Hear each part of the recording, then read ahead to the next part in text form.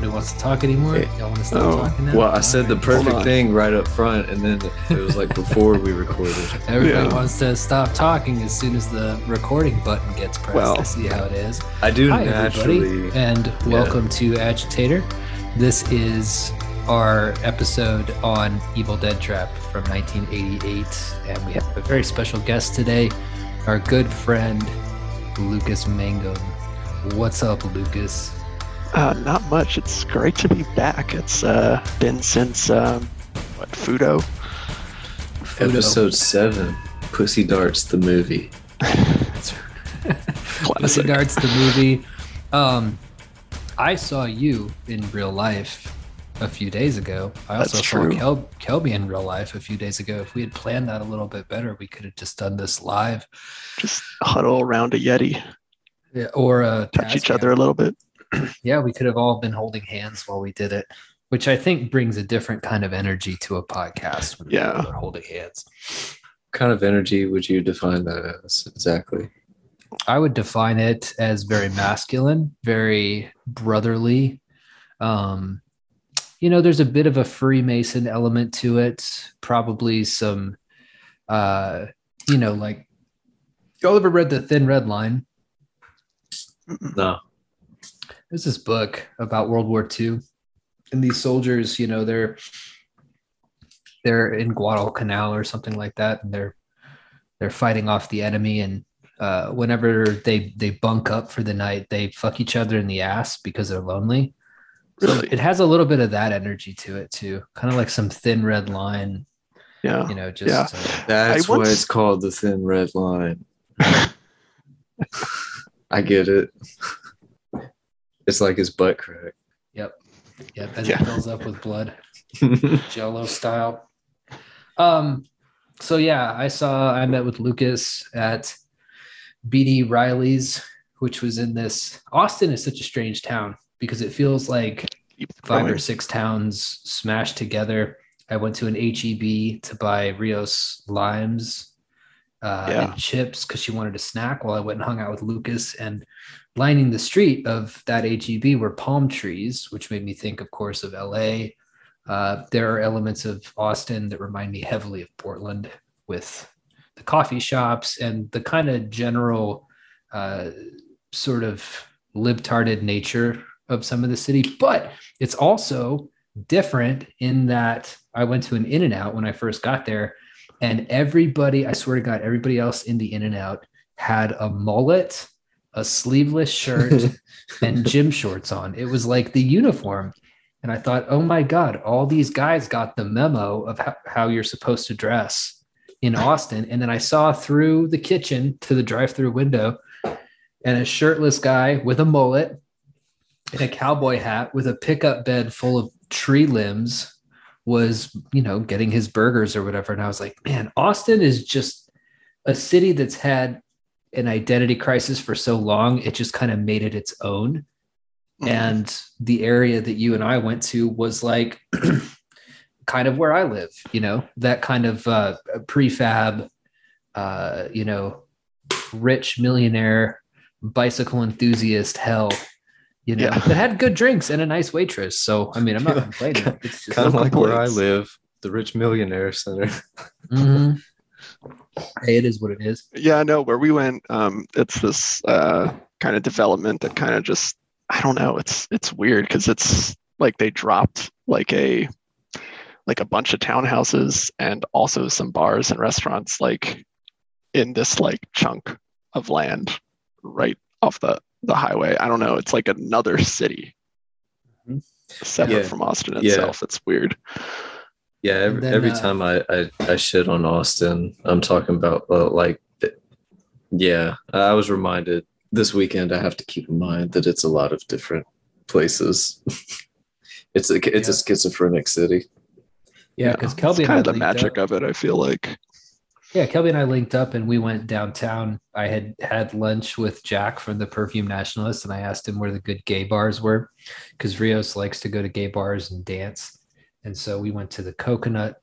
Well, we didn't go to the Coconut Club, right? Did you go to Barbarella's?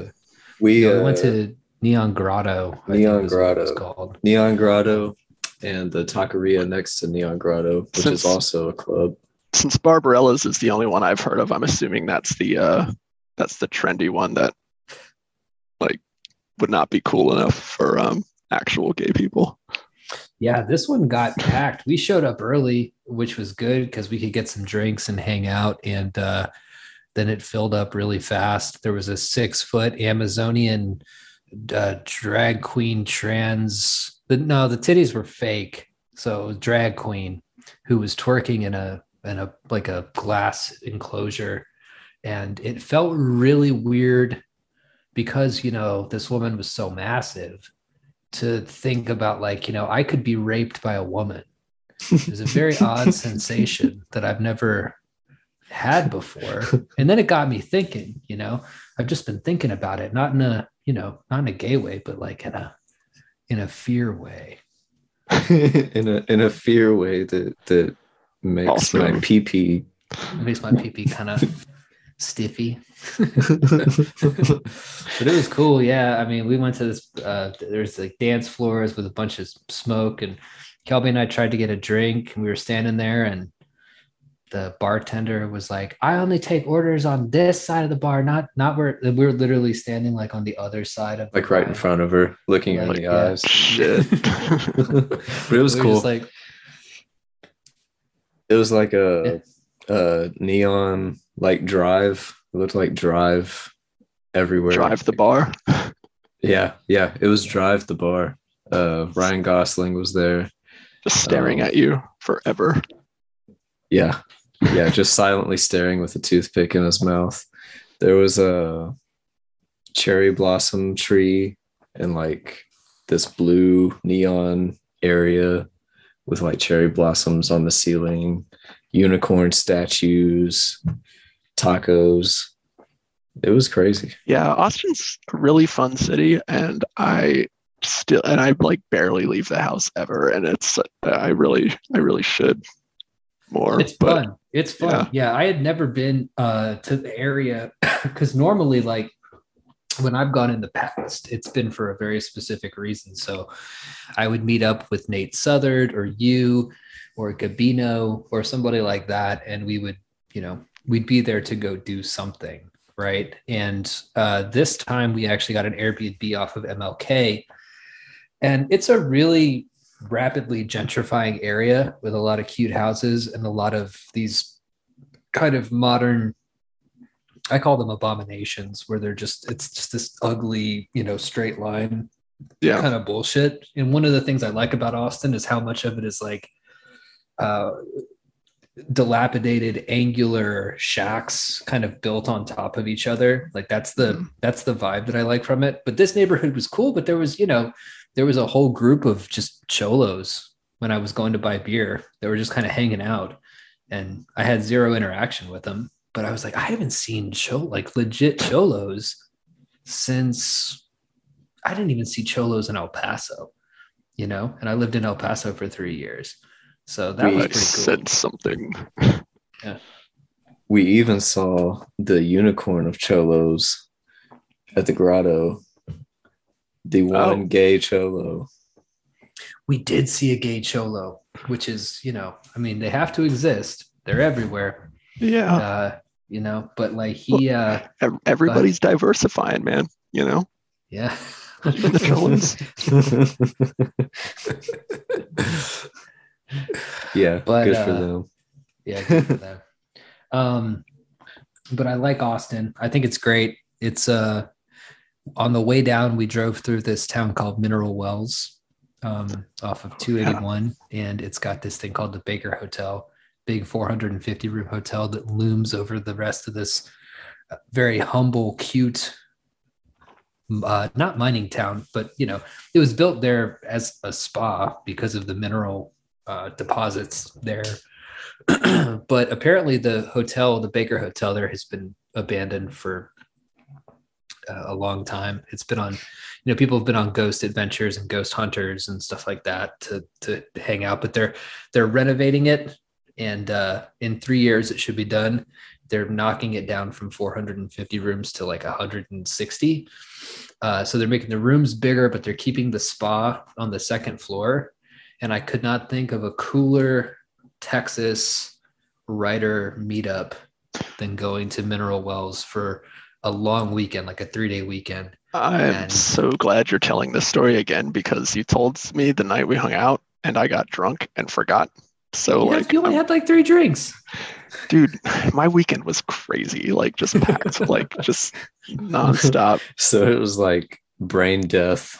Just you threw some alcohol on something that was already coming to a standstill. Yeah. So you can't remember any of the other things you said when we were hanging out? No, I remember most. I think I remember most of them. I was just that one particular story. I was like, oh yeah, the hotel, like the hotel. Yep. So yeah, Kelby came over. We saw. We met up with some rune suit people. So some occultist. It was a big wizard meetup, and that was pretty tight. I love those people. There's a really good energy to them, even though a lot of them are really weird. Which is don't say. Yeah. A lot of these cult freaks are like real weird. But you know what's cool about it is that they're people who you can talk about your weird paranormal experiences with, and they 100% go with whatever you're saying. Right. So I can tell them the story about getting lost in Santa Fe, in the Santa Fe woods, and how like Rios and I went into a weird time slip. And they're like, oh, 100%. Yeah. And they have resources about like other times that this has happened. They're like, this sounds like a case that I heard of in the Philippines. So it's just really cool. I wanted to recap the weekend a little bit, but no, that reminds me. My uncle sent me a Bigfoot encounter video that I still have to watch. So he reminds me, dude. Just sends me these things all the time. I was driving on this 281, which I don't know why my maps took me down 281, because I could have just gone down 35, just straight down, which is what we did coming up. But I guess since we left on Friday and there was a bunch of traffic, it wanted to take me this back route because it was 15 minutes faster or something. But it's a nightmare because you're going through these towns where if you don't slow down to 30 miles an hour, like you're definitely getting pulled over. So you have to keep hitting the brakes and the gas and all this kind of stuff. We went through this town called Hamilton, which is a place that should be a horror movie, right? It's just this one narrow street with buildings on either side. Everything's a church. And then they have the Hamilton Historical Museum, which has like, try to picture, this is so bizarre and so dreamlike that you're going to think I'm making it up, but this is totally true. It's this big building that you pass.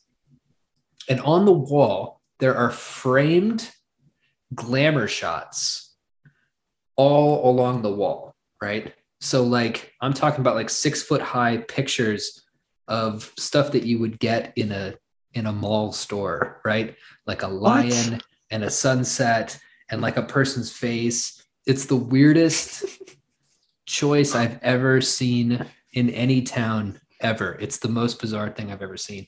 But Hamilton is super, super scary. And so they probably did go to Target. They just went and caught that shit from like Home Goods. These were big, bro. When I tell you these are like 8-foot tall, like it's like walking into a Mexican, like an abuela's living room, and how, you know, she'll have all the portraits from the years, and like her daughter, who's now, you know, in her 50s, had a glamour shot in the 80s, right? You know what I mean? And like the big poofy hair and the kind of like washed out look to it. It was like those quality photos blown up and put on the side of this building. And it was their historical society. It was the Hamilton Museum. So like, I'm gonna have to are they doing an exhibit on dead malls or something? Like, that's exactly it, right? It's like, yeah, it's this super weird vibe. But forget why I talked about that. I was going somewhere, but I forgot. It doesn't matter. On the road to nowhere and how to get there fast. There are none of those on this show. Yeah. Okay, so let's talk about 1988's Evil Dead Trap. AKA Shirio no Wana, Trap of the Dead Spirits. Trap of the Dead Spirits, which is also a very good title. That is. But I kind of like it when these movies have to kind of leech off of more popular IP to make their thing work. That was I'm more familiar with seeing that get done on Italian films. Like it was super prevalent in Italian horror from like the late 70s to the late 80s. Like you would have stuff like, Lucio Fulci's Zombie, which was released over there as Zombie 2 because Dawn of the Dead was released over there as Zombie. And so they were treating it as a sequel to Dawn of the Dead. And then there was a movie released over here as Shocking Dark, but in Italy, it was released as Terminator 2. Really? Yeah. Dude, I love it when cultures have zero respect for American IP. You'll go to China and there'll just be discount Mickey Mouse. Everything. They're like, we don't give a fuck. It's whatever. There's a really interesting documentary I saw once called it wasn't Sinophobia. It was like maybe Sinophilia or something. Anyway, whatever the word is for fascination with Chinese culture. And it was breaking Chinese culture up into these 7 easy to understand bullet points for Westerners, and kind of why as Westerners we will never 100% understand the mind of the Chinese, right? And one of them was this cultural concept of copying, right? That in the West we don't really understand, because in the West, even though a lot of shit copies other shit, we have this false notion that individuality and creating new shit is the way to go. We're always trying to innovate. Yeah. Even though that ends up with a venture capital funded bullshit firm developing a brand new machine that you can pay for something on an app and it gives you Cheetos. And, it's like, okay, cool. Yeah, you reinvented the fucking vending machine, whatever. But in China, that concept doesn't exist at all. And it's like they don't even understand why it's even a big deal. If you can take... Because you've seen pictures, right, of like the fake Apple stores and the fake Android stores, and to that, what difference does it make, right? This one's cheaper and it's the same thing. So I think that knockoff IP shit is hilarious. It's pretty great. Yeah, and that's why I love the title of this movie, because it does, like, I don't think I knew it was an Asian film until I saw I'd heard that title like numerous times over the years, but I don't think I had seen a poster for it or anything until like a few months ago. But yeah, I was like, I didn't know that, Japan was as shameless as Italy when it comes to ripping off popular American horror movies. Which is, by the way, this is nothing like Evil Dead. Like, we should just get that out of the way. No, this is not right in the code of Evil Dead. Just in title alone. It also has that kind of very Japanese quality of being extra redundant with the title, like Evil Dead Trap. It's like super ultra mega death. But like, okay. Yeah, Crazy Thunder Road. Crazy Thunder Road. Yeah, exactly. Which I want to knock that off for my titles. I really do. I want all my titles from now on to have subtitles, right? So the next book is God's Fair No Better, Dying World. Maybe I'll add an ultra onto the end or something like that, just to make it more fun. Or God's Fair No Better, Dying World, go, with an exclamation point. It's a more fun way to title things. Here we have to do everything super serious, right? I mean, what moved, like The Black Phone? Yeah, like The Black Phone would have been better if it was like Black Phone 3000X. Yeah, Black Phone, creepy pedo scary mask or something like that. That's the one. That's the one. Which I've been hearing good things about the Black Phone. I have too. That's a real thing. Yeah. No, the Black Phone. It looks really good. It's based on a Joe Hilt story. And it's. Got I remember Ethan the Hawke. story being pretty good, but it was a long time ago that I read it. Mm-hmm. Yeah, it's got Ethan Hawke as this pedo. Creeper van guy, right? Who wears a really spooky mask. I've been getting a lot of ads for it on Twitter. But, that's the sort of grinning, like Purge half mask with the creepy half Purge. Half Purge, yeah. Yeah. That's But what they it's should have like- called it. Half Purge. Half Purge. They should just call it Purge 5. Well, I mean, this is a perfect time to plug Itchy the Killer 2. I mean, Mhm. we're adopting that. I saw that. Once my Okay. magnum opus, God's Fair No Better, Dying World Go Ultra is finished, we're gonna do Itchy the Killer 2. Shamelessly. That's special. And just just put it out. But okay, so yeah, this movie has nothing to do with the Evil Dead, except it does have some POV shots of That's the right. evil baby that we'll get to, flying through this abandoned warehouse that are reminiscent Of the Evil Sam Dead, you're right.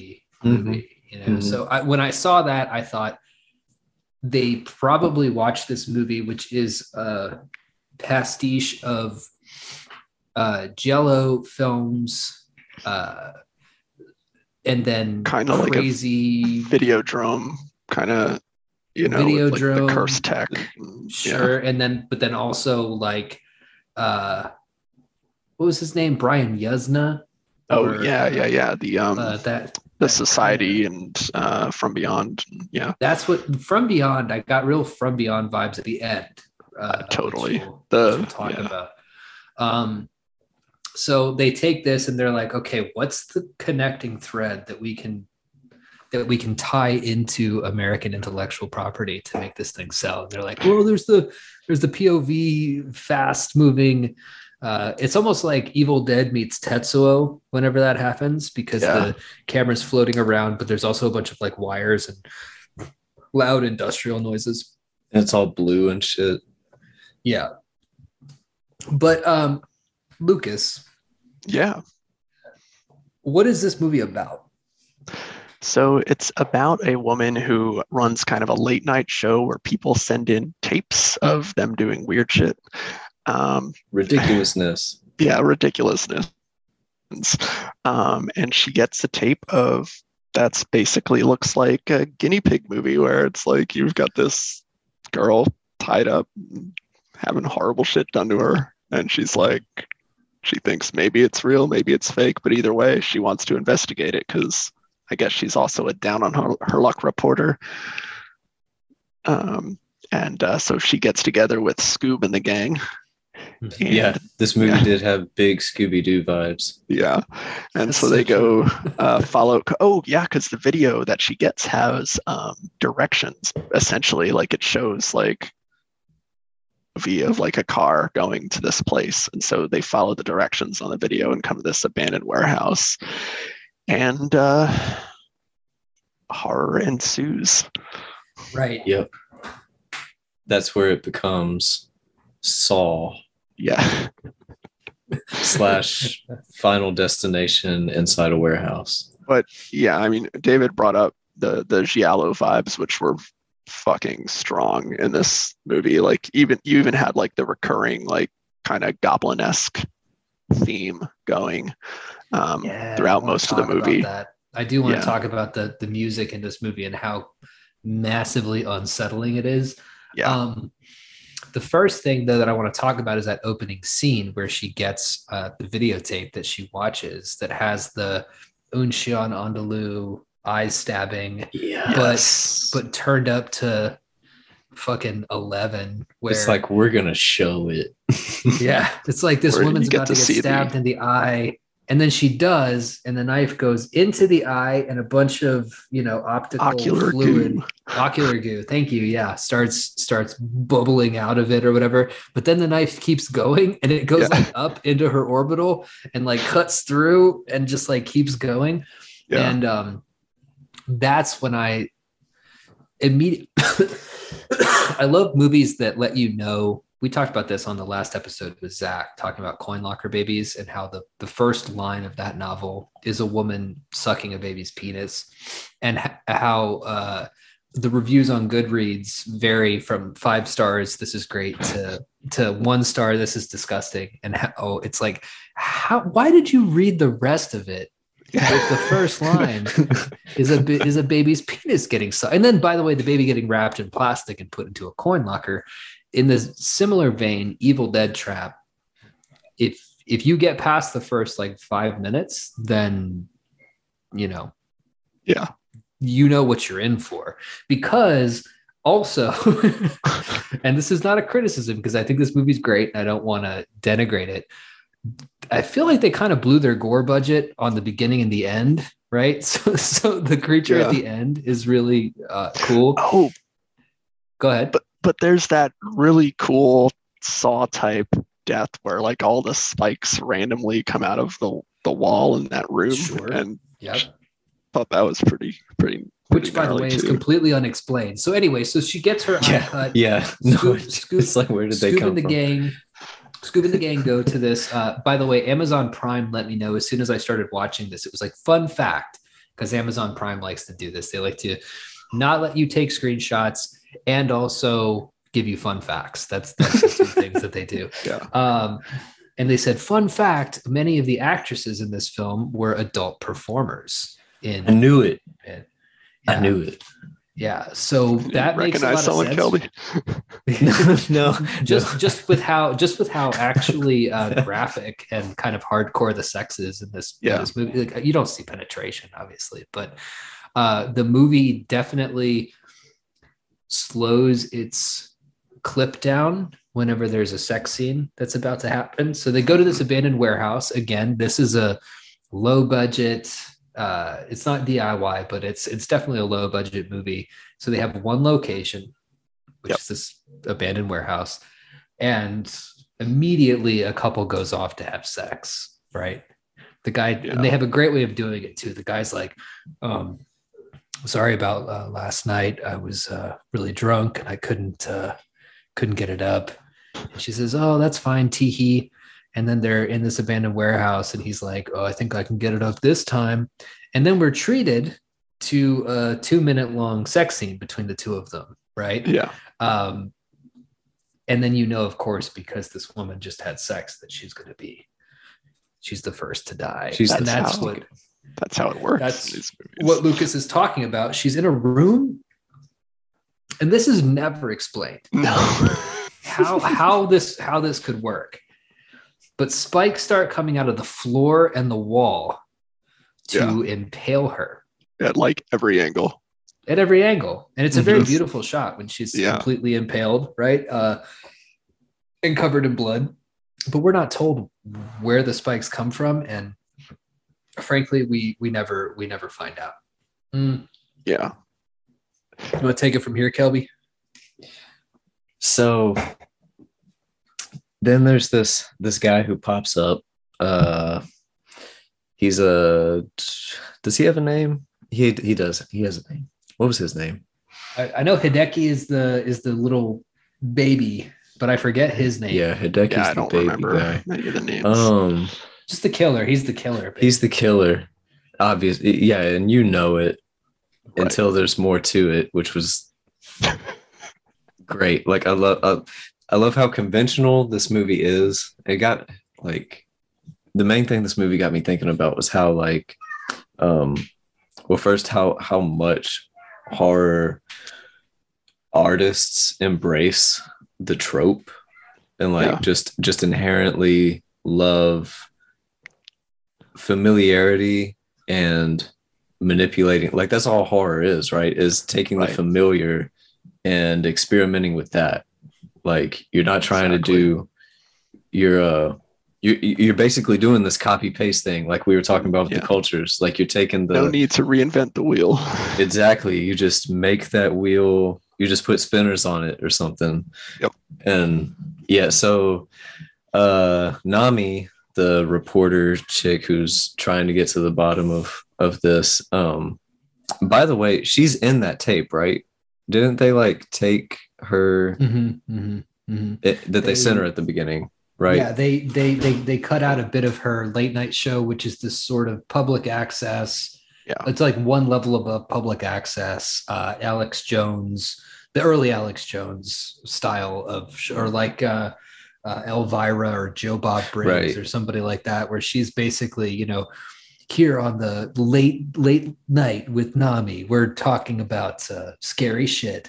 So she's like kind of a shock jock horror person, but they found a clip of her, and you hear this dubbed voice being like, "Doesn't she look like our mom?" Oh yeah. And Yeah. So there's this, there's this weird fan obsession thing going on that she's also trying to get to the bottom of.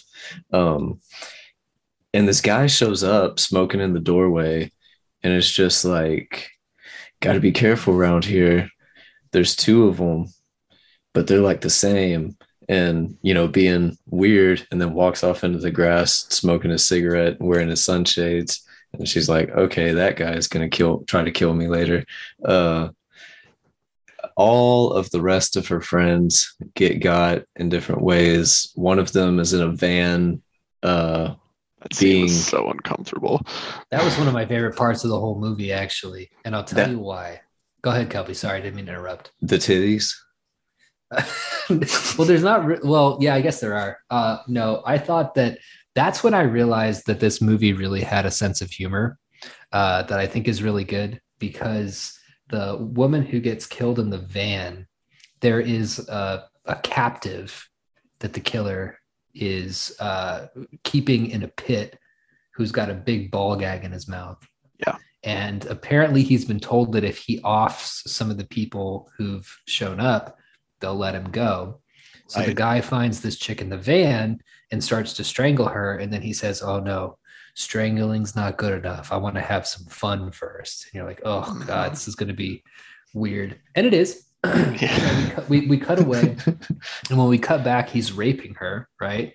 But he's like giving her the backstory of what's going on. Oh, and as she's being raped, she says like, "So you're telling me there are two killers?" Like she's asking for more plot points while she's getting.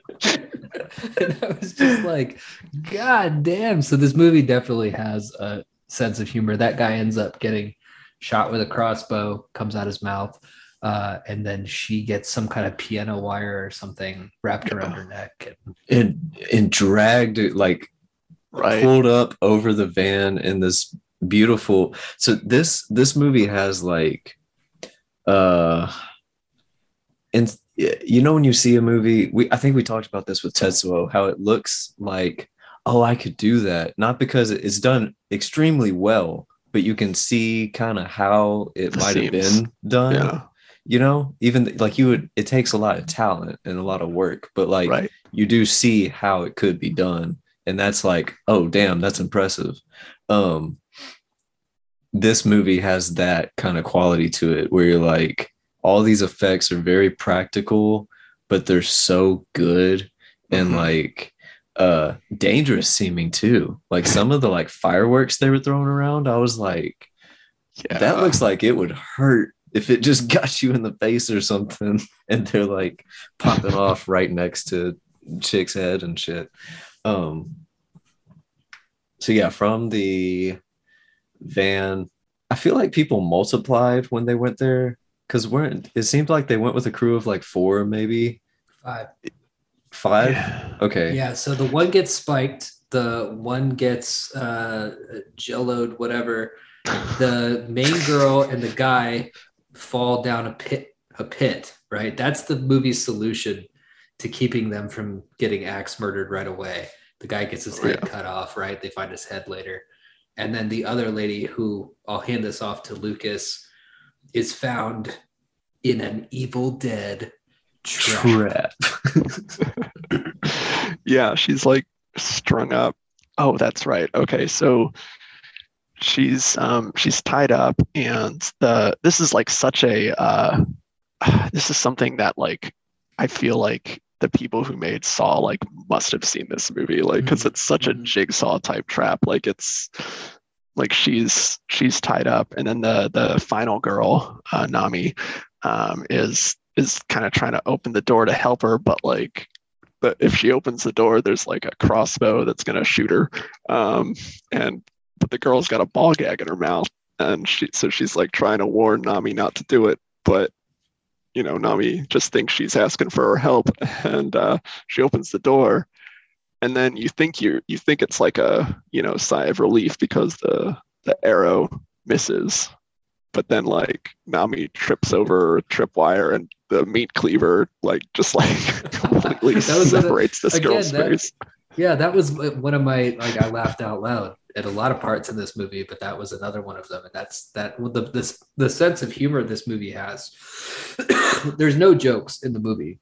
No, it's all this kind of situational stuff. But when she walks in and sees that, this crossbow arrow has just barely missed her friend, she's like, "Oh, let me go untie you," and just Pratt falls over another wire that, like you said, releases him. And it's great gore effects too. You know, the machete thing hits her in the side of the face and it looks like her face is kind of peeling off, but not really. So then she's basically she's able to sort of escape if she wants to, but then she's like, no, I'm going to take revenge. By the way, this is important to say. Everything that we've just described, this is an hour and 40-minute movie. All of this happens in the first 40 minutes. Yeah. I was seriously like, how? I did have a moment, where I was like, is the running time wrong on Prime? Is there like a bonus section where we're going to get like interviews or something? Because you think after this 40 minutes, it's run through the standard slasher movie plot. The slasher movie plot. So then she wakes up in this underground chamber after, wait, no, she's on a rooftop. That's right. But basically the movie is divided into 3 parts. And the first act is the slasher movie. The second act is this kind of insanely ponderous, slow descent into the bowels of this facility, because she has to escape with the guy who's actually the killer. Right. And then the last third of the movie is where it becomes a monster movie, essentially. Yeah. And every single, we talk about this so many times on the show, it's not even really worth repeating, but we love tonal shifts on the show. And this, I really love the idea of just having 3 ideas. It's like, well, I want to kind of do a slasher. I also want to do an urban explorer, underground kind of mood piece. But then I also want to do From Beyond / Rosemary's Baby. Yep. So why don't I just do them? You know what? I'll do them in that order too. Yes. No, tonal shifts are great. I mean, I think we talked about it back in the day a lot as well. Back in the day, like a year ago. But hey, that's like another micro generation already popped up between now and then. Yeah, no, guys, I can still hear you. I'm just going to use the restroom, but keep talking. You're good. Yeah, no, I think tonal shifts can be really, I don't know. I mean, they can just keep things interesting. And I think in the right hands, like it won't feel like, because it never, even though it has those 3 like huge like shifts, this doesn't feel like 3 movies. I mean, it still feels like 1 movie. No. And I think that's a testament to the creators in this particular case. I think the genius of it is, one, putting it in that one location so that you can, it's kind of like creating a box. You're creating your, the parameters of the playground. So you can do whatever you want, play on whichever, the monkey bars or the swing set or whatever. Yeah. But where the sandbox ends. And so it's like, it feels contained within this one. Yeah, because then maybe you start to dig and you like find some weird shit in the sandbox. Yeah, you find out that there's a hollow earth. Yeah, exactly. Or you jump on the merry-go-round and all of a sudden you're flung off into space. Yep. But it did this really cool thing with the being super tropey. I think it felt like one movie because it was like a greatest hits kind of vibe. Yeah. It was like, yeah, y'all really loved Giallo and fucking slasher and torture porn and Although is torture just porn was not a thing yet, so right. Yeah. No, this thing was ahead of its time for sure, because it felt it did feel torture pornish in some ways. definitely. I mean, that's kind of what the whole setup is doing. Yeah. It's like, hey, come here so I can kill you in some crazy ass ways. Yeah, I remember like when I first saw the that opening death scene, I was like, this is like extra grimy for the time. Like, I don't know, like just it felt very torture porn like. I don't know. It fools you too because it feels so cozy. Yes. It's like it's got the watery red paint blood, you know, that kind of giallo blood, but that's like cool and effective but harmless. It's like that's obviously fake, so you're always like, I'm watching a movie. And it's got this like goblin soundtrack, this do do do do do, and which was like kind of giving me anxiety at times because of what I was watching versus what I was hearing. I was like, oh my god, it felt like they accidentally put the wrong soundtrack in there in some scenes. My friend about a year ago sent me this meme. It was like about like Italian horror, and they're just like, oh, what a beautiful piece of music. How can I like film a woman getting murdered in a horrible way like to this beautiful piece of music? Like, it'd probably be me with just my favorite songs. If I was given like, hey, we want you to do the soundtrack to this movie, I'd just be like, my favorite song, my playlist that week would just go in it, and they'd be like, why the fuck is Throw Some D's playing on this child's birthday scene? Music in particular really unsettled me the way it seemed to unsettle you guys, because it is this gloopy, at times kind of tinny synth thing that sounds like you'd be listening to it on movie day in 6th grade when your teacher rolls out the big the cart with the TV on it and puts it in, and there's a documentary about bees or some shit, and there's like do do do boom boom boom boom, like that kind of sound. I feel like Fever Ray really took that kind of synth sound and turned it into something spooky, and she was really able to bring that out of it. But in the context of this movie in 1988, it was such a bizarre choice to not go with the typical string orchestral soundtrack, or there is some points where it feels more like a horror movie where you have the kind of pulsating synth music, especially towards the end. But leading up to it, it had this I don't know, it's just I've been getting close to something almost. Yeah, playful sound. Exactly. I've been getting close to something. We talked about it in Coin Locker Babies, how, and in the other Murakami episode where we talked about how his ability to describe violence is enhanced by how casual and to the point it is. And I think that overall horror is so much creepier and grimier if you don't get the impression that they're constantly trying to scare you. You know what I mean? Like, if there's this soundtrack that I personally wouldn't listen to it. It's not a great theme, but they certainly love it. We'll play it at the beginning of the show. But that puts you in this really weird headspace where you think, am I watching something by somebody who's actually insane? Who doesn't realize that what they're doing is fucked up? Nice. Yeah, I can totally see that.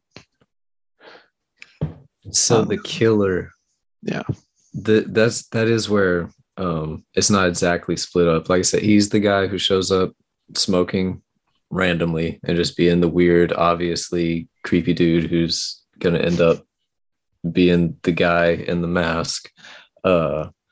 He also tags along with her when she loses the rest of it, when she loses, Scooby and Daphne and all them. he joins up with her and is like, I've got a gun, and Right. we're gonna find this guy. And he's like all shooting into the dark, further proving that like this guy is definitely the killer, because he's like, oh, I think he went around the corner, and then he like shoots at the wall. Look, sometimes a red herring is not a red herring, I guess. it was wonderful. Like it's not a to the movie's detriment. Like it's like the movie was doing that on purpose, and it somehow managed to be meta in that sense, right? Without really letting you know that it was doing like, that, physically winking at the camera, you know. It wasn't like fully straight up about it, but you're like, I've seen a million horror movies, like I know what this is, and they're just having fun with it. And so he has this like semi heart attack at one point, and tells her, oh, this happens sometimes, it's nothing, it'll pass. And we find out when she finds his lair with the looping recorded voice of his mother talking to, you know, getting him ready for school and asking him where he's been, and that just plays on this loop. And it's kind of this like Tetsuo attic with wires hanging all over the place, and these beds lined up with skeletons hung on the wall over them. Kind of looked like my bedroom when I was 14, 15. We get the reveal that it's him, that there's this family portrait of two boys, and one of them has a bunch of spikes stabbed into him, showing that was the mother and the son, right? Oh, that was the mother. Yeah, that was the mother. So it was just one. Right, Lucas? I think so. You know what? Yeah, I've got to be honest. It's a picture of him and his mom when the mom's got a bunch of pins. Okay. Yeah. That's right. Yeah, she because Nami says, you know, there is not two of you. There's no brother. I saw the picture or whatever. Right. So because it was just the mom and the son. But he's, you know, having this panic attack with fireworks going all over the place, and like it turns into this like pyrokinetic fire starter kind of nod with random flames popping up, and his chest opens up to reveal a giant, what looks like a heart, maybe at first, some musculature, like fleshy lump jumps out of his chest cavity, and then cranes its head up to reveal it's his brother. It's his baby brother who lives in his chest. and tells him in an omniscient voice that can be heard by, like, Nami is like, who the hell is talking? Yes. And it's the voice in his head. It's amazing. Well, she can hear it now because it's out of his chest. Right. It's not inside of him anymore. Yeah, so he's begging her to kill him, and she finally shoots him, and the bullet hole is where this like thing the bullet hole starts to go like blah, blah, blah, blah, blah, blah, blah. And then the baby comes out, and then what happens, Lucas? Take us home. I mean, it's kind of like a jump scare ending, isn't it? Like it just comes out and like jumps on her face or something like that. Well, it comes out and it's this pulsating meat sack. Right. And it starts doing the Evil Dead thing. Yeah. Going around everywhere. And then the guy from whence this vanishing twin comes. There's a lot of synchronicities on this show, but if you're a listener, you know that the vanishing twin is important to a book that I'm writing right now, which was kind of cool to see. But the idea is it's a baby that was, a twin that was kind of like consumed in the womb, that then kind of makes this reappearance. So the guy grabs the meat baby, yeah, and puts it back in his chest.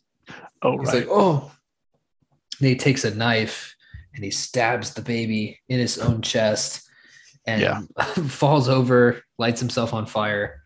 I want to pause for a second and say that I really love the set design of this guy's lair because it's not overdone. There's beer cans and it looks like a place that a guy would live, but also there's wiring hanging from the ceiling, and as Kelby mentioned, weird pictures of the human anatomy above like kind of cots in this kind of empty room.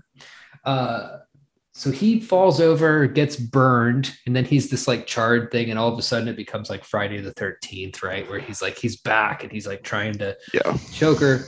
She grabs a shard of glass, stabs him in the eye. He falls out a window and just like disintegrates into pieces. Right.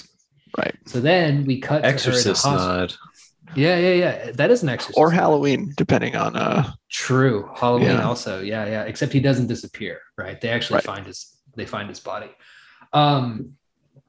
We cut to a hospital, and again, the movie sense of humor is that there's a cop talking to her, and he's like smoking a cig, and it says no smoking, and he gives her a cigarette. He's like, you want to smoke? And she's like, he's like, yeah, we looked everywhere for the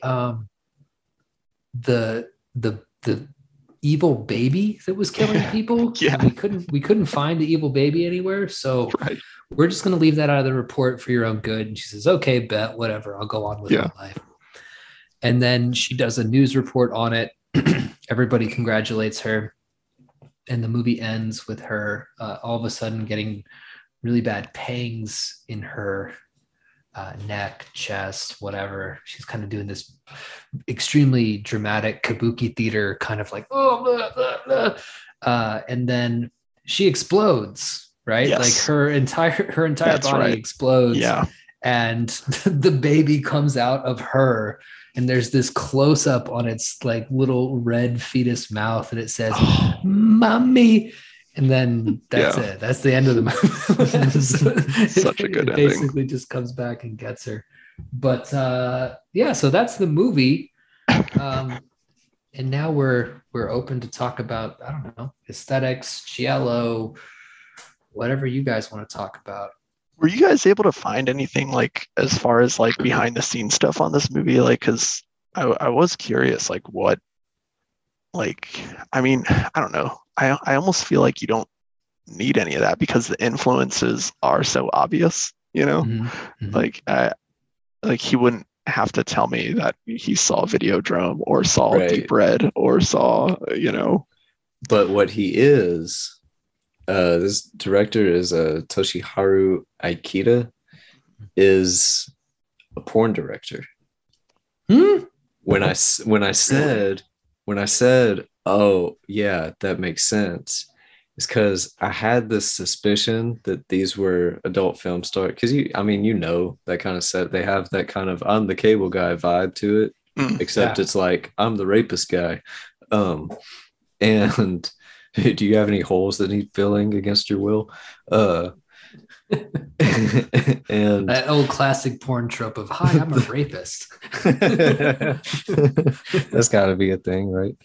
And I'm also your dad. Let's go. So I looked it up. I did look that up. I was like, what has this guy done? He's done porn. And I was like, yep, knew it. Fucking knew it. Oh, that's interesting. I know. Yeah, I've stumbled on a few movies where like there was like that was kind of their background, like Blood-Sucking Freaks, like everybody in that came from porn. And it's like a lot of the Italian directors would like make softcore like interchangeably with their genre stuff. Like there was no like, they just, I don't know, they would make like sometimes like 100 movies, and like it would be just either porn or horror or dystopian science fiction. They would not be pigeonholed. It's like Inferno, XX Amazon Ladies Supreme. Porn does the title thing, right? Yeah, porn does the title thing that I'm talking about. That's true. That's true. And it also brings an element of DIY sleaziness that Lucas, you and I talked about a little bit at BD Riley's about we were talking about A24, specifically about Hereditary, but Yes. of which I'm a huge fan. I think Hereditary is great. I think Midsummer is great. I have very basic opinions on that movie. I'm kind of with the crowd in all of that.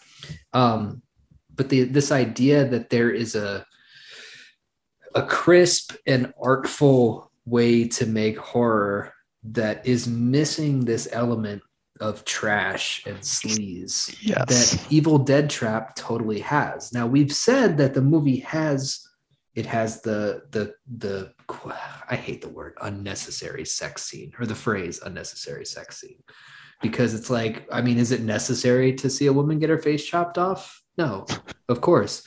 And they have this sex scene with this actress who's got a great pair of tits, so it's perfectly logical that you would show those tits off. And so what is it about, like, even though there's a rape scene and there's this unnecessary sex scene, quote unquote, it still feels almost innocent, right? Yeah. And I'm wondering if that sense of innocence isn't what makes it so sleazy, right? The childlike inability to adequately acknowledge the gravity of what's happening feels sleazy, right? Right, where it's like, yeah, we're just going to put this on camera because why wouldn't we? Yeah, the music, right? The music. Or because, yeah, exactly. The music, and like the fact that like the movie as a whole does kind of feel playful, like, you know, and not just because of the music. And I mean that totally tracks, because you take something like, you know, to throw it way back to Last House on the Left, like there was, you know, this you know, very famous movie, Wes Craven's first movie, I believe. You know, these two women try to score some grass at a concert, and then they end up getting kidnapped and raped and tortured. But all of that is intercut with these like I guess comedic scenes of like the cops like trying to find them and just failing miserably. And it's like got like really like jangly, like kind of upbeat music in these scenes where the cops are just being like complete fuck ups. Right. Where it's like, it's basically what we're saying is like sleaze is the inability to reckon with the gravity of what's going on, even though it's horrible. Right. And Miike does that obviously all the time, which is why I think his movies have such a patina of sleaze over them, even when they're not really sleazy. To use one that is sleazy, like Itchy the Killer, for example, the movie feels like it's just dripping with cum and goo, right? Oh, yeah. Well, which makes sense because the title card is in cum, basically. Yes. But the Itchy the Killer could be done tonally the way something like Hereditary is done, where everything is like, the acting is really good in Hereditary. The music is really good. Every shot is framed like a Wes Anderson movie. Everything is so artful and paced and given its due as a legitimately scary thing, that it doesn't register as sleazy. But if you start to get the impression in, say, Itchy the Killer, where a woman gets raped and cut in half, or nipples get sliced off, or people get hung from fish hooks and boiled alive with tempura goo or oil. Oil, thank you. Everything's goo. Everything's goo now, right? That's what this movie made me feel, right? It made me feel kind of like there's a goop to it. But if you watch those movies and you get the impression that the movie has a sense of humor, which Hereditary decidedly does not. No. Midsummer does, but it's still in that it's in that like the humor never intrudes into the world of horror, right? That's why I think so many people thought that it was a kind of ungainly movie, which, I mean, I love, but you would switch between the like there'd be funny stuff and, you know, and then the actual spooky stuff that you're supposed to think is spooky. Right, but they never actually cross paths. The key to sleaze is the sense you get from a movie that the person behind the wheel, the director, the producer, the actors to a certain extent probably are having fun with the gross material. Yeah, which most horror movies, like that's what made so many like 70s, 80s horror films hit so hard. Great. Is because you're still where you're just getting your hands on like practical effects and stuff. You know, film is still relatively young. And so it's not this thing where it's like, I need to be a serious artist. It's like, how else can we have fun with this shit? Like, we just figured out how to put sound into this stuff. And then we've got like color, and we're allowed to show some tits. And then and like relaxing on content ratings and stuff, you know? Exactly. So it's like, now we can really have fun because we can put whatever fucked up shit we want in this bitch. And like, yeah, it is that element of fun and keeping the lights on a bit. With, you know, Exorcist, one of the scariest movies to me of all time, is like 100% in daylight as far as I can remember, for the most part. I think the final exorcism takes place at night, but it's been a while. Well, I mean the cover itself is, you know, the famous street light on, you know? But yeah, no, and I wonder too if because this is something that we talk about a lot, if the current, you know, kind of cultural climate around things like gore and rape and things like that haven't been really bad for sleaze, because all of a sudden now you can't ever show that you're having fun when you make a rape scene, or when you have to be making a statement. Lucas's books, I think, are sleazy in this way because you know, people piss on each other and pedo shit happens and whatever, but it's always with this kind of like pulp. All right, and we're still running right along, right? So people have issues with your books because they're gross, and they're nasty. And I'm not responsible about it. But the issue, that's the thing. The issue is that you are not presenting these things in a context where everybody knows the way that they're supposed to feel. Who decides what's responsible anyway? Like, right? Well, it's all ritual, right? I mean, it's all basically, you know, the setting that you put something in. So if you have a rape scene, you're supposed to have it build up and be really, you know, you're supposed to follow the woman who gets raped and have her backstory. And then when it happens, it's very tastefully shot now to make sure that nobody gets titillated, which is the purpose of rape scenes, is to titillate, right? But we want to make sure that we're not titillating anybody. And then once it's done, we know how we're supposed to feel. So if you have The Last House on the Left, which has like those scenes that you were talking about, but like, if I'm remembering the movie correctly, like one of the rapist killers gets killed by like an electrified doorknob, right? And he gets like that might be in the remake. I think it's in the original because like the dad kills them, right? I've never seen the remake. So okay, so in the original, let's see if I can remember all the deaths. Like, so he rigs up that doorknob so that when the guy grabs it, he's like, whoa. Because it's funny. That's like and there, I think the mom blows the one guy and bites his dick off too, like by the pool. Yeah. Which how are you supposed to feel about that? Yeah, you know, like. It's pretty funny and terrifying. I remember in Jack Ketchum's Offspring, which is one of the most fucked up books I've ever read. That's the way that one of the cannibal guys gets taken out, right? It's like the final girl is kind of trapped and she's with this guy and he's going to rape her or something. And she's like, oh, you know, let me suck that dick.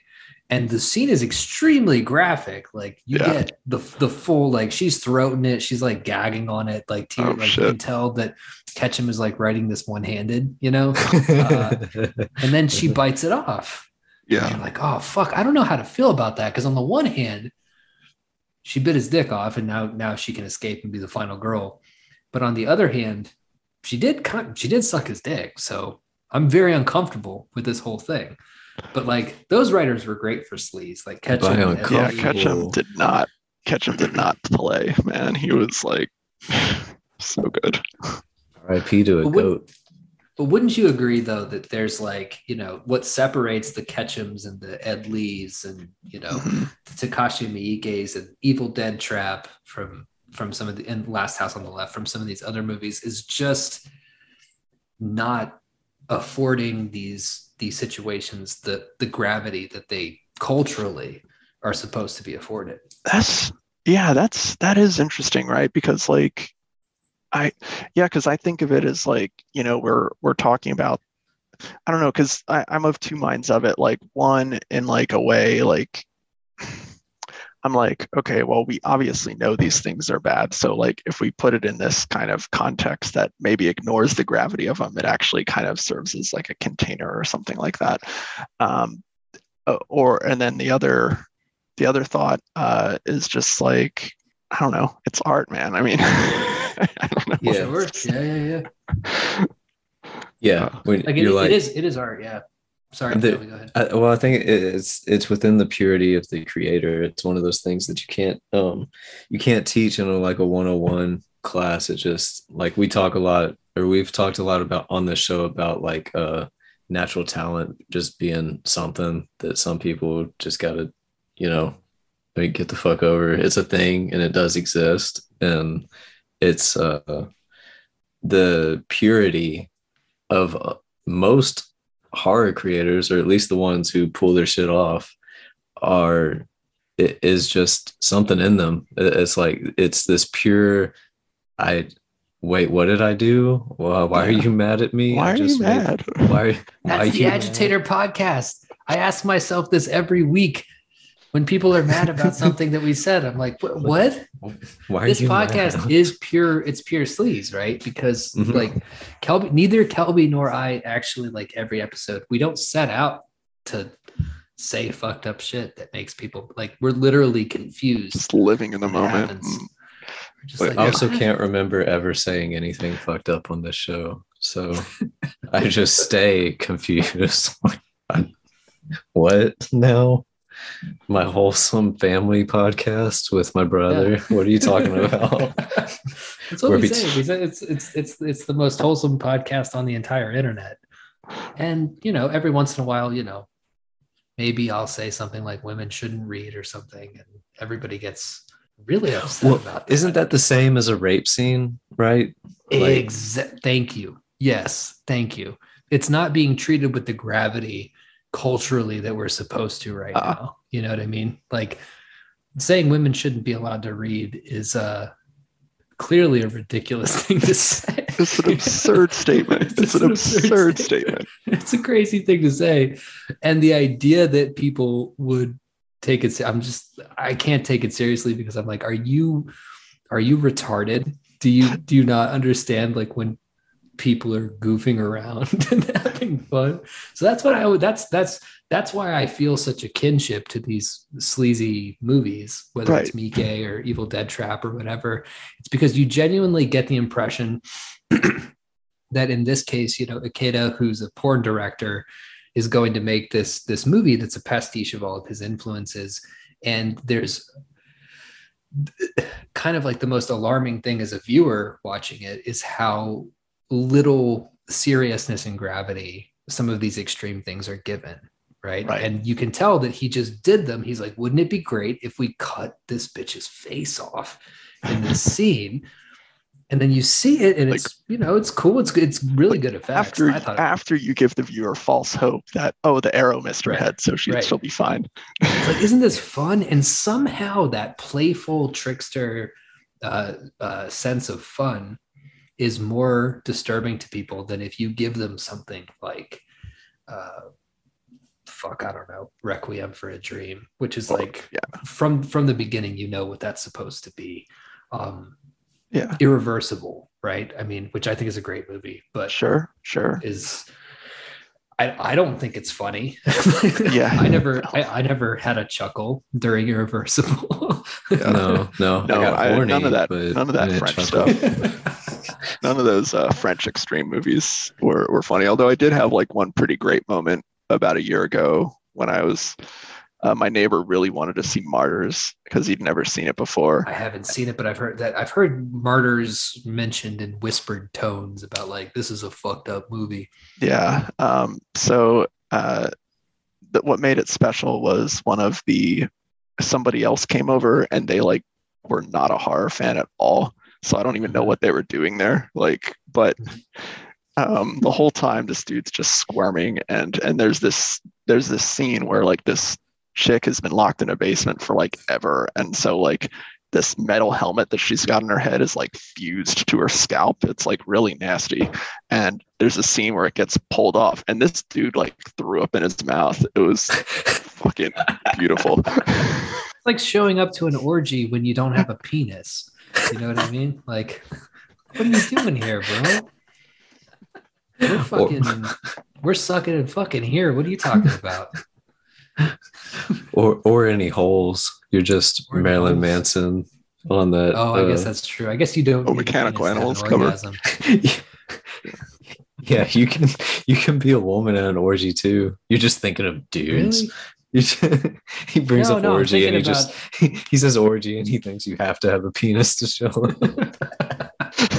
You have to be a human centipede, basically. Wait, that didn't have penises. Human Centipede is a great example of this, actually, of a movie that really fucked people up when it came out. 2 movies came out, I think, the same year: Serbian Film and Human Centipede. If they weren't the same year, they were very close. Yeah. So if I recall correctly, Human Centipede was 2009, Serbian Film was 2010, and then Human Centipede 2 was 2011. It was like 3 years in a row. And then so there's this whole there's this period of time in American, well, it's not American, Serbian. There's a period of time in popular movies that are popular in America. Let's say it that way, where this was kind of all the sleaze was brought to the forefront because Human Centipede refused to treat this grotesque, over the top thing with any respect at all. I did not see Human Centipede 2. I'm assuming it's also vile. Serbian Film, which is actually a really tender movie in a lot of ways, and also very devastating in how it all ends up. There are very few movies that I can pull to mind like shots from, and Serbian Film is one of them. One of them is when he's first in the porno and he's sitting in that Twin Peaks, dark room, and the video screen comes on, and it's just like a little girl in a dress, and you're like, oh, this is gonna be fucked up. This is so fucked. And the other one, of course, is like the legs, right, with the blood coming out.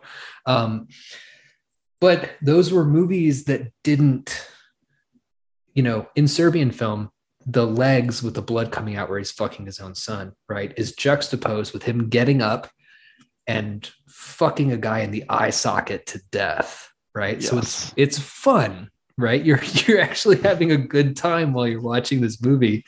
And the fact that it's not this huge bummer where I don't know the director's name, but where they're not sitting you down and saying, this is the way that you're supposed to be feeling, right? Right. You never get sat down and said, like in Human Centipede, like, here's what I mean. Here's how you're supposed to be feeling. Yeah. That fucks people up. It does. It's for not one, it's extremity. insulting to intelligence, Sure. I mean, like, it's like, I don't know, like, I'm not a big boy. I can't like watch this movie and like without turning into like a raving lunatic. Right. It's literally not the content, it's the context. Right. Because you can show anything. I mean, most people, you take the films you cited, Human Centipede and a Serbian Film, most people who like got really outraged about those movies like didn't actually even watch them. Like they like read about what they were about or read about that infamous scene in a Serbian film, and they just were like, how are these things? You know what Yeah. fucked me up in a Serbian film? Wasn't even the child rape. It was the scene where the woman has all of her teeth pulled out, and the brother in the like burlap mask like chokes her to death on his own dick. Like he pinches her nose and makes her throat it, and she's got no. They pulled all of her teeth out, so she like suffocates on his dick. That would have fucked me up. I was like, damn, I would hate to die that way. Yeah. Yeah. Well, it's like the killer. I guess the brother must have been like, oh, wait. I saw Last House on the Left. I got to take care of something before I. Yeah, we got to make sure we pull that shit. Yeah. A man will fuck a snake if you give him a chance. It's like, fuck yeah, I'd fuck a snake. Just pull his teeth. That's sampled in a Danny Brown. Yeah. It's a Danny Brown song. Yeah, I don't know. I have no idea what movie that's from. I just know it from the Danny Brown song. Oh, okay. I was like, fuck, did we figure, is it Last House on the Left? No. But yeah, no, I feel like we got to something here, right? It's not what you say, it's how you say it, because or like, you know, again, the context that you're giving it in. Because Kelby and I have been trying to figure out for the past couple months, like why everybody's mad at us all the time. And it's like, oh, because we're not like prefacing the things we're saying by being like, and by the way, JK, racism is bad. And women should read. Which just ruins the fucking vibe. It's a fuck. Yeah, I felt bad even saying that. I'm like,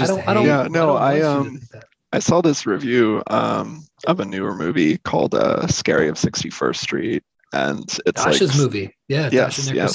Yeah. And the review of it was awesome. Like it was on Instagram, and the reviewer was just like, this movie completely mishandles its material and does not treat it sensitively. And for one, I'm glad.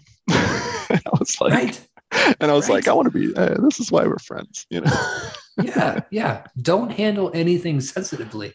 And if you don't understand that a podcast is a piece of entertainment as much as like a movie or a song or a book or whatever, then, you know, the only thing that's, you know, kind of outside the realm of art, I think, is like how you live your daily life. Yeah. And imagine that.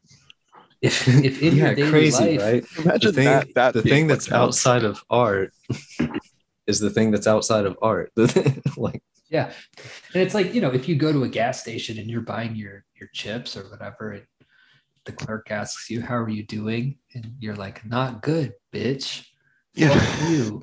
I don't think you should be reading. I don't think you should be reading. And also, you're black. Fail. Like that's all really mean stuff to say to a real person that nobody would ever do.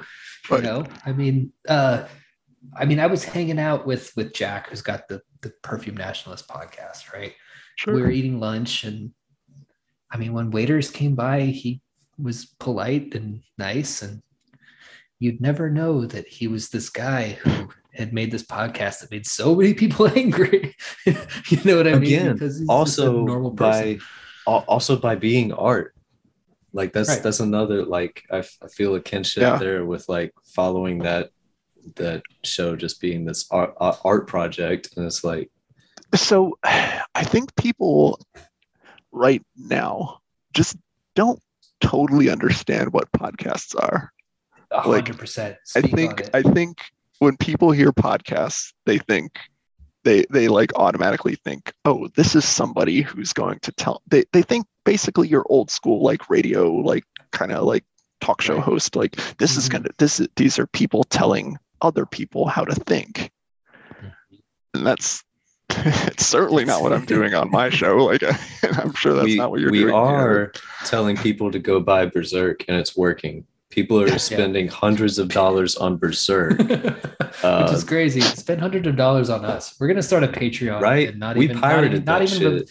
We're not even gonna release bonus content. We're just gonna put a Patreon up to be like, while you're spending hundreds of dollars on this manga, give us $5 also.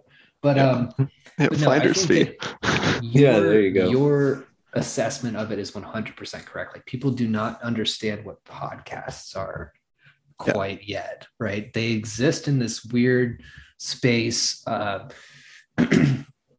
between reality and performance art. Yeah, like sometimes it's real and sometimes it's not. I mean, it's the comedy shows back in the day. It's like Howard Stern or It's Opie wrestling Anthony back in the something like day. that. Or it's wrestling, right? Right. Yeah. Like sometimes it's kayfabe, sometimes it's real, Yeah. and that's what's fun about it is that It you all never takes really- actual performance, right? Right. We're all right. firing off the cuff and like trying to bring whatever we can like to the table. Same as wrestling. It's like, yeah, he really hit that dude with the chair. I mean, the guy knew he was gonna hit him with the chair, but Yeah. And he might have pulled it a little, so he didn't like lay it in, but like, yeah, he hit him. just for listeners, right? Like what happens in Saint Sadist?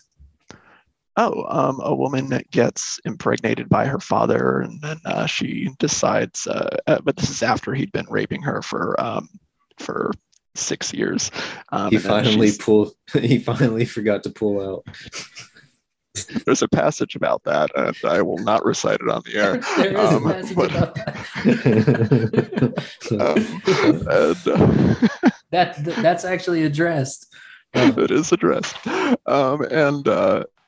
and then so she kind of takes this as a reason to run away and join a cult. So it kind of takes things from out of the frying pan and into the fire, and then it kind of does a lot of. I'm doing this thing with my hands that y'all can't, your listeners can't see because this is not a visual podcast, but like a lot of playing with the linearity of storytelling and all that. And right. I don't know. So those words that you said about her getting raped, those are things that you typed. Those are things that you thought in your head, and then you felt that you could just type those things into your word processor and then get those published. But we all recognize that as being art. And being something that you were doing I know the real Lucas. I know that you would never engage in an incestuous relationship with your child. I'm pretty sure about this, right? Like our chat is just dads. Yes. Sending each other pictures of like pictures of our kids. I'll be like, Gus is doing this. Kelby says Rowan's doing this. You say your kids are doing, XYZ, whatever. And it's all cute pictures of whatever. But you made this thing. Made this thing, right? So is that you? And you're dead on that people haven't quite caught up to the fact that podcasts are tough to understand, right? Yes. And people could say like, oh, that's tough to understand. Well, what about when you said and I'm like, well, what about when Lucas wrote this? Is that really, but like podcasts do get tricky. I don't want to be glib about it, right? Like podcasts are trickier because sometimes like I will vote Republican for the foreseeable future. Like that's a thing that I will do. That's not a joke, but it's not as simple as like these little talking points. You know what I mean? Like it's tough. Well, and that's what makes it such a fun art form is it's so dangerous. And it is like, as we're saying this, it sounds like covering our ass or something. But like I've never done a bit on here, but it is a performance. So it's like, it's not this thing. It's even more different than wrestling. It's like, oh, but it's fake. So y'all are saying it's like kind of taking real life or improvisation but it's fake. It's no. No, actually, David's really gay. I mean, because of the format, I think because of the format, like, I mean, you're just like every single person who ever walked the face of this earth, like, has just random thoughts that come into their head. And because of the format of a podcast, you're just riffing most of the time. It's being captured, right? See, we were talking, I don't want to get this person in trouble. I was talking to somebody who would make my point kind of bulletproof if I wasn't concerned about getting them in trouble. But and I had the light bulb moment of like, because we were also talking about how David and I are always, if we wanted to share numbers, we're beloved across the fucking world. But by a small pocket of people who have pretty much known us, we get hated on for this show. And I'm talking to this person and I'm realizing in our conversation, not just about the show, but like just in our normal conversation, I'm like, this is the kind of shit that people would hate on us for. And we're just having a conversation. So it's the recording of the conversation that makes this like weird critical. It's like permanent now. It's permanent now.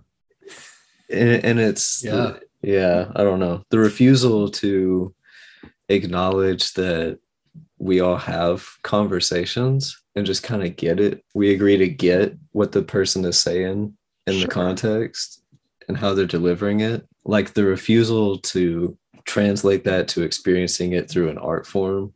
I ain't got time for. Yeah. You can hate. I just got a check from Amazon today and was actually like, oh shit. I love having readers now. It's nice. Yeah, no, it's and like Kelby said, I don't want this to be misinterpreted as like covering our ass or being like, you know, who we actually really are these good people who are digestible to you. Like that's not interesting at all. And I'm definitely not digestible. My most people aren't. most people aren't. I definitely think some things that you'd probably disagree with, like Lucas, maybe Kelby would disagree with, but like I disagree that having sex with dudes sounds fun, but right, exactly. We're gonna differ on that for a long time, and that's totally fine. But what we are trying to say is that like if you don't get what podcasts are, you're never gonna move beyond the kind of rut that you're in. Right. If you're not willing to perform, and, you know, some great advice that I got was like that you have to kind of needle people constantly to make sure that they're still there. And that's a very sleaze, horror, trash tradition, like in films, books, music, whatever. Like you do little things that aren't, it's not like it's not fake. It's just that you're kind of taking the filter off for a second and just letting yourself be yourself and knowing that that's going to fucking agitate people because it's going to be contradictory to something that we said in episode 37. Right. Or something like that. I think like a lot of times, like, you know, like the thing, it's not necessarily the thing that's being said that's quote real. It's the intent that's real. And like you said, like the intent is in the name of the show, you know. I mean, it's a podcast that's called Agitator. I always wanted, like, whenever I see people getting upset about the show, I want to be like, you sound agitated. Just want to post the logo. Just share, just be hello. Agitated. Yeah, no, I mean, yeah.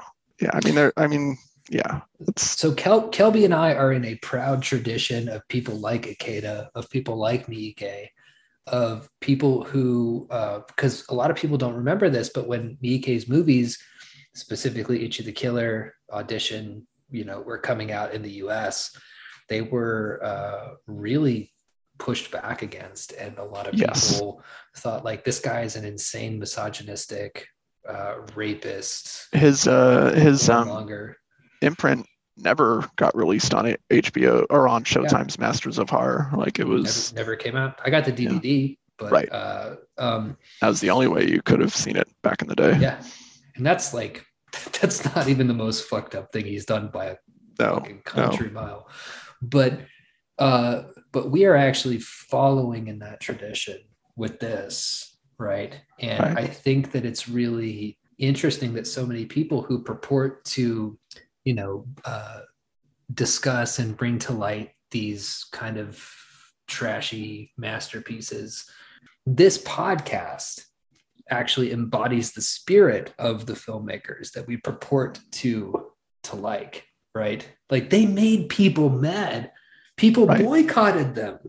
So it seems fucked up to me to like make a podcast about these people and be too afraid of being boycotted or people, you know, getting mad at you to do that justice. No, I get that. I mean, I guess you could say that. Like, I mean, I take that approach with my books, because I don't really. I definitely don't have a filter.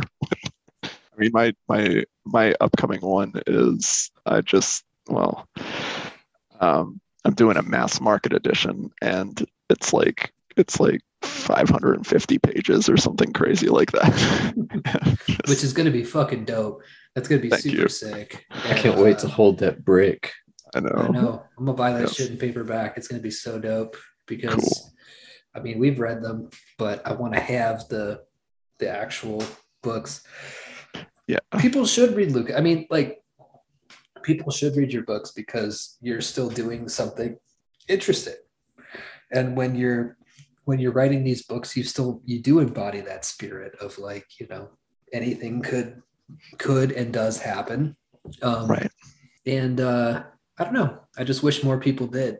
Yeah, I've always been perplexed by what is keeping Lucas from being these big, because I think your shit 100% lines up with the kind of thing that we're trying to push out there, that we're trying to articulate and say, like, this is the kind of shit we want to see. Like, Lucas has been left and right fucking dropping shit. I mean, I don't know how many you have now, but it's been like, it's close to a dozen, I think.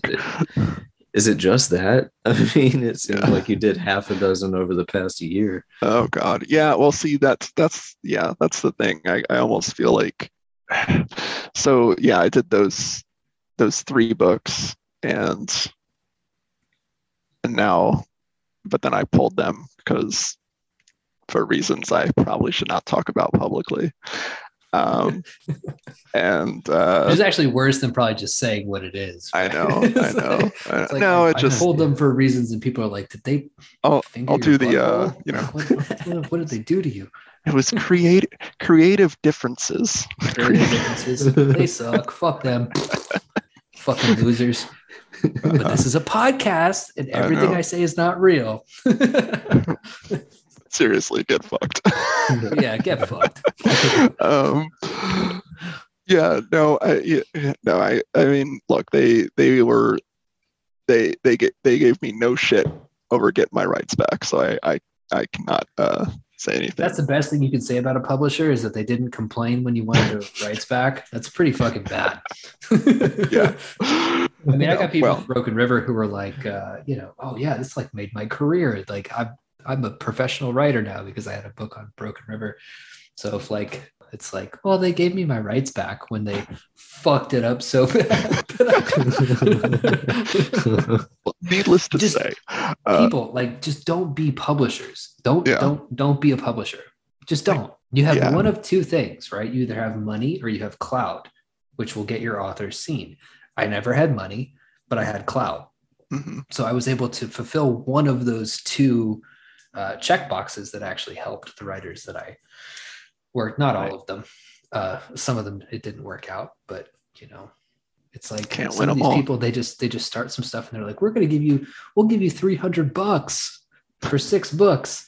Yeah. And then we'll keep 75-80% of the royalties. And it's like, and your cover is going to suck ass and we're going to do 0 promotion. And it's like, what's the name of your publishing house again? Like, I'm confused. Wait, but look, the flip side of it is like, I got my rights back and I got all this content that I have now put into one giant book that it's going to be so dope. It will be up for pre-order by the time this episode drops. Oh, that's so dope. That's Digital so Darkness. We totally did that on purpose because we're professionals. Yeah. Yeah, we timed that so amazingly. It was so good. Well, everybody go watch Evil Dead Trap. Hell yeah. Listen to Agitator. Listen to Make Your Own Damn Podcast. It's great. It's Lucas and Jeff Burke. They talk about, trauma films ostensibly, but it started out as just a trauma thing, and now we kind of expanded to kind of exploitation and DIY horror cult movies as a whole. It's it's a fun time. I mean, we have episodes every Thursday, and we talk a lot about like behind the scenes stuff, and I don't know, it's a fun time.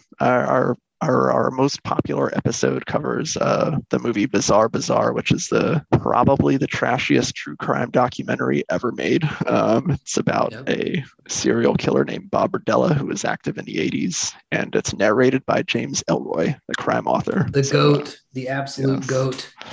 My favorite writer for sure. But yeah, definitely listen to that podcast. Lucas, I love you. I'm so happy that you came back. I hope you come back some more. Yeah, we still got to do Crazy Thunder Road at some point.